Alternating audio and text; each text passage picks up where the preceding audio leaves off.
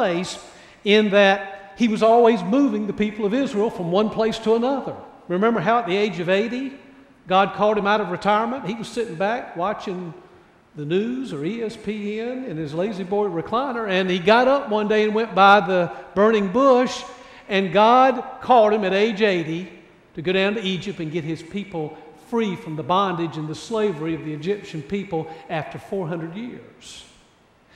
And then, because of their disobedience, they wandered in the wilderness for 40 years. So Moses was always shepherding and moving his people from one location, one destination, one place to another. So he was a man who was concerned with place. But he was also a man who got caught up in time. Fact is, Moses ran out of time. He never had the opportunity to take the people of Israel into the Promised Land. He got to see it. And almost 2 years ago, when our group of 32 went to the Holy Land, Israel and Jordan, we got to go up to the top of Mount Nebo and look down and see the Promised Land that Moses saw. And he ran out of time. He never got to go over. So listen to how this psalm attributed to the man Moses, this man of God. Listen for how it talks about place and how it also talks about time. It contrasts God's time with the brevity of our time. So, follow along with me as we read it. And it starts right out talking about place. Lord, you have been our dwelling place throughout all generations. Before the mountains were born, or you brought forth the earth and the world, from everlasting to everlasting, you are God. Boy, that covers a lot of time, doesn't it? And then the psalmist starts to talk about our plight as human beings. You turn men back to dust, saying, return to dust, O sons of men. And I've always loved the fourth verse. For 1,000 years in your sight are like a day that has just gone by, or like a watch in the night. You know how long a watch in the night is? 3 hours. That's what 1,000 years is, like a watch in the night to God. You sweep men away in the sleep of death. They are like the new grass of the morning. Though in the morning it springs up new, by evening it is dry and withered. We are consumed by your anger and terrified by your indignation. You have set our iniquities before us, our secret sins, in the light of your presence. All of our days pass away under your wrath. We finish our years with a moan. The length of our days is 70 years, or 80 if we have the strength. And yet their span, or yet the best of them, is but trouble and sorrow, for they quickly pass, and then we fly away. Who knows the power of your anger? For your wrath is as great as the fear that is due you. Teach us to number our days aright. Or another way you could put it is, God, help us to make each day count. Make each day count, that we may gain a heart of wisdom. Sisters and brothers in Christ, this is the word of the Lord, and together we respond, thanks be to God. Well, Dennis the Menace is a man I keep up with. I like to find out what Dennis is up to on a daily basis. And Dennis is with his buddy Joey. In this particular comic strip, he's with his buddy Joey, and he's got one of those round wind-up clocks in his hand. You know those old clocks that you had to wind up from the backside? He's got a wind-up clock in his hand, and he points to it, and he says, Joey, let me tell you what's wrong with this thing. It goes too fast when you're having fun, and it goes too slow when you're waiting. You feel that way? Goes too fast when you're having fun, goes too slow when you're waiting. Time is funny, isn't it? It does that to us. It moves too fast when either we're having fun or when we're trying to attain and achieve the next stage of life, the next status of life, the next place, when we're trying to get to the promised land, like Moses. So here we are, 4 or 5 years of age, and we can't wait for school to start, for us to be big enough to go off to big school, to kindergarten, right? And before you know it, we can't wait for summer vacation to arrive. We're done with school. We're ready for vacation to arrive. And before you know it, the years pass, and we can't wait for the graduation to take place, high school graduation. And then we can't wait for college to be done and over with so we can graduate from college. And if we're going into some kind of graduate or professional degree, we can't wait for it to get over with. We can't wait for the wedding day to come. We just can't wait for that 9 months to be gone so that baby gets born and arrives. We can't wait to get that first job and get my first paycheck. And before you know it, we can't wait until the time comes when the day is up so we can go home. And we can't wait until vacation arrives. And we can't wait until we earn enough money to acquire those things in life that we think are going to make us happy, or to reach those destinations professionally, educationally, in the community. We can't wait until we're old enough to retire. And before you know it, we're there. And we look back, and time has just, boom, flown by. And then we turn around and we say, where in the world has the time gone? I can't believe that the summer vacation is already over with. I can't believe that do you realize it's less than 5 months to Christmas? I can't believe Christmas is only 5. I just thought we celebrated Christmas and New Year's yesterday. I went to sleep on New Year's Eve and woke up and it was August 7th. You ever feel that way? I can't believe that it's time to mow the grass. Didn't I just mow the grass yesterday and it's a foot high? Get the lawnmower out. That's what time does to us. So for a lot of us, you know, we either find ourselves stuck in time, or we find ourselves out of time, or we find ourselves passing time, or we find ourselves afraid of time. And we're a whole lot more like Moses than we think we are. Because time for us means getting to a certain place, getting to a certain location, getting to a certain destination, and then we arrive and we find out it wasn't all that we thought it would be.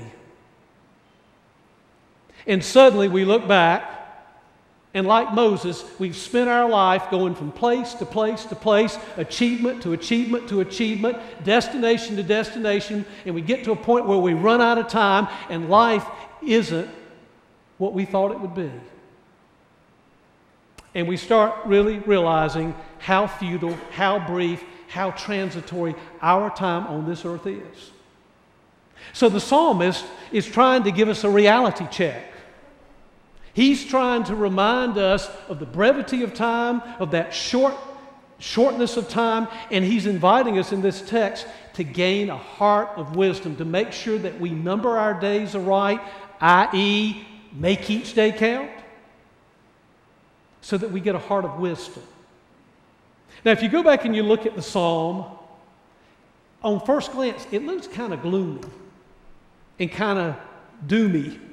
It's a real dreadful appraisal of human existence. If you go back and look at it, it says that we came from dust, and when we die, we're going to go back to dust. Look at all these beautiful clothes we got on this morning. Jewelry, ties, robes, stoles. The body beneath it's all going back to dust. Not a lot of dressing up when you go back to dust, is it? And then the psalmist says that time sweeps us away like a dream. How long do your dreams last? Who knows? You're dreaming, you're asleep. But you know, a dream and then it's over with.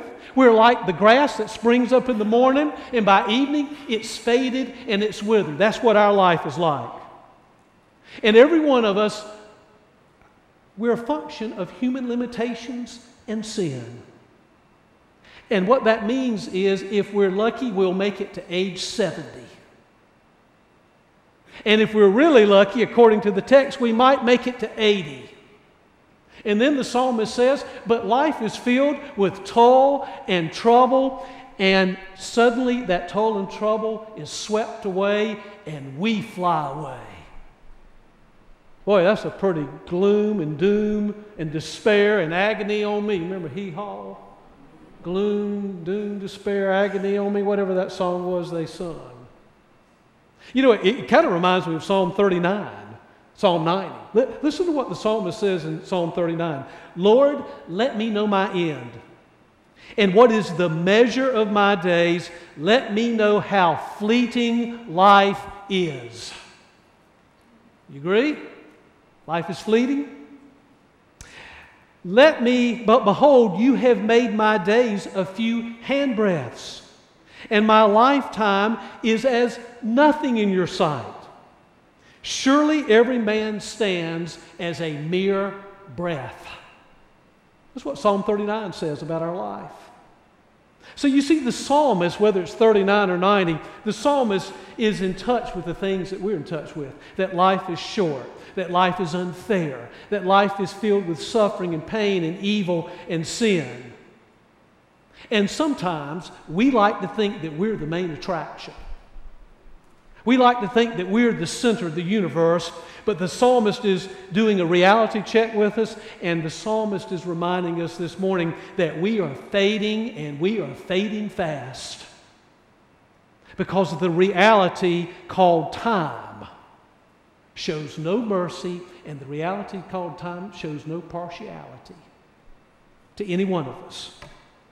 So how are we going to get our eyes off of our time and get our eyes on God's time so we can get life readjusted? You know, I was away for a few weeks in July. Spent some time, about a week and a half, working on sermons for 2017 and some other fall projects that either I or we as a congregation are going to be involved in. And then about a week and a half, we spent some time with our kids, our grandchildren. And while I was away, I heard the word that Dr. Jimmy Moore, who's the pastor just 20 miles to our east at First Baptist Church of Washington, died in mid-July.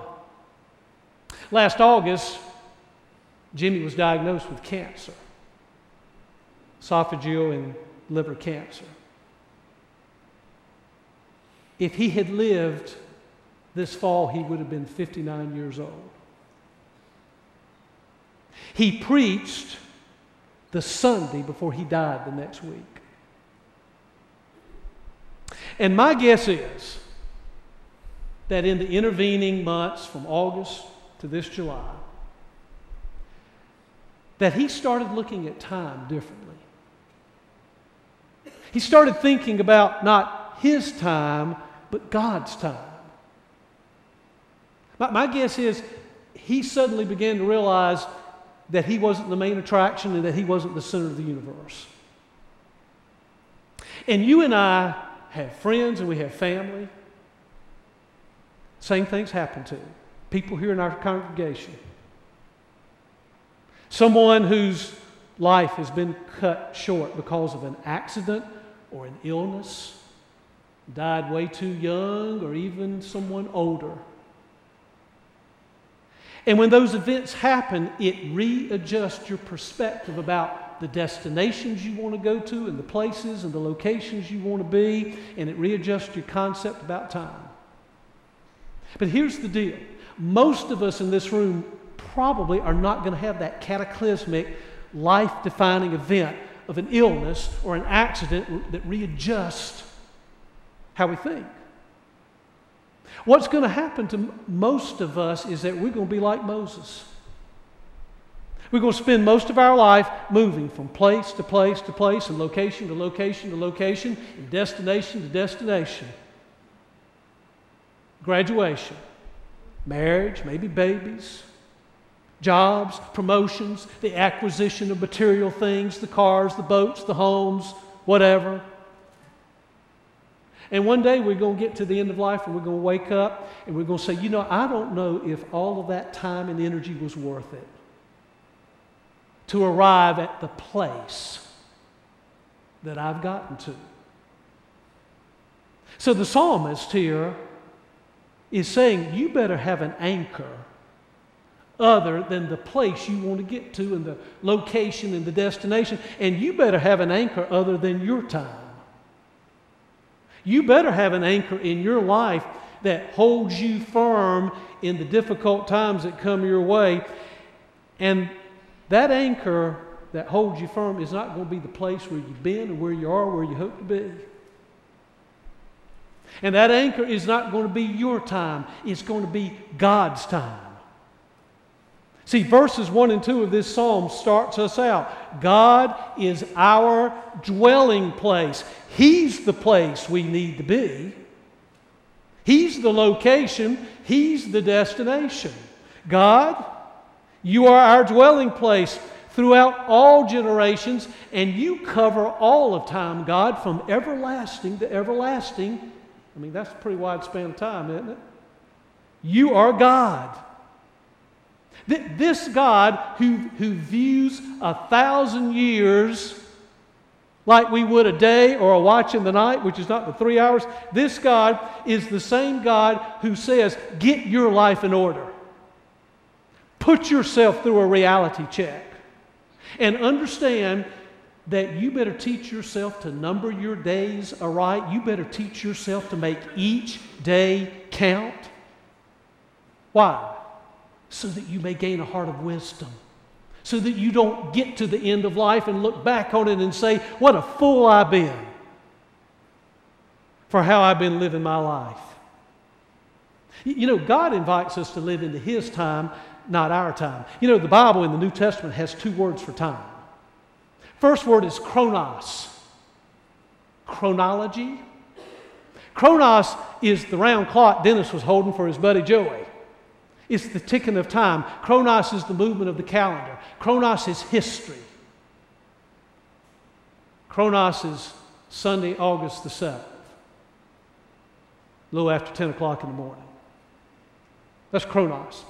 But kairos, K-A-I-R-O-S, kairos is God's time.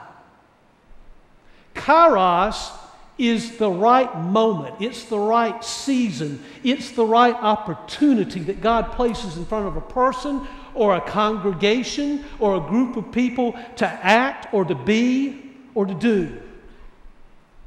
And when we start moving out of an adherence and focusing so much on our time, which gets us to the destination we want to get to, and start focusing on kairos, God's time, the right opportunity, then we find that He is the place, He is the destination that our heart longs for. You know, I saw this some time ago, someone has printed up a chart that shows how a person who lives to the age of 70 spends their life. How a person who lives to the age of 70 spends their years in 24-hour blocks, 7 days a week, 365 days a year. Here's how the average person age 70 spends their time. 3 years of that time, 24-hour days, 7 days a week, 365 a year, 3 years is spent in education. All of your educational journey, average person age 70 spends 3 years. 8 years in amusements, leisure time activities, or recreational pursuits. 8 years. 6 years we spend, if we live to the age of 70, we spend eating. Eating. 11 years we spend working in our vocations or in duties around the house, cleaning and that yard mowing I was talking about a minute ago and that kind of thing. 24 years is spent sleeping. About a third of our life is spent sleeping. Almost 6 years is spent washing and dressing. Baths, getting dressed, getting ready to go somewhere. 6 years is spent in walking places. 3 years is spent in conversation with people. 3 years is spent in reading. And guess how many years we spend in doing what we're doing right now, in worship, in attending to our spiritual life, in service to God. Guess how many years we spend?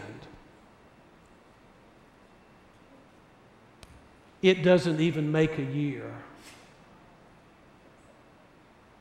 The average person who lives to the age of 70 will spend 6 months in worship, in attending to his or her spiritual life, and in service to God. 6 months. Now, I want to ask you a question this morning. How do you want to be known for the use of your time? And when your life comes to an end and somebody like me is standing up here officiating your funeral or your memorial service, what do you hope I'm going to say about how you've used your time? How do you want to be known for the use of who you are? And how are you making each day count for something in God's time, in the right moment, in the right season, in the right opportunities that God gives you? Because you see, the fact of the matter is, folks, time is melting away. And the human soul is looking for an anchor that gives us stability and consistency. And the writer of the Psalm 90 says it's found in the one who is our dwelling place, who is from everlasting to everlasting. How many of you remember the actor Michael Landon? Remember Michael Landon? What shows do you remember that Michael Landon starred in? I heard Little House on the Prairie, Bonanza. Yeah, that was way before I was born. I'm not too familiar with Bonanza, Little House on the Prairie. What? Highway to Heaven. Those were the 3 main shows he was known for. You know, Michael Landon died on July the 2nd, 1991, at the age of 54, from pancreatic cancer. And shortly before his death, this is what Michael Landon said. He said, "Someone should tell us right at the start that we are dying. Then we would be more inclined to live life to the limit every minute of the day." Sounds a lot to me like the words of the psalmist of old. Teach us to number our days aright, or teach us, Lord, to make each day count. Why? So that when life comes to an end and we look back on who we've become and what we've done, we will have gained a heart of wisdom.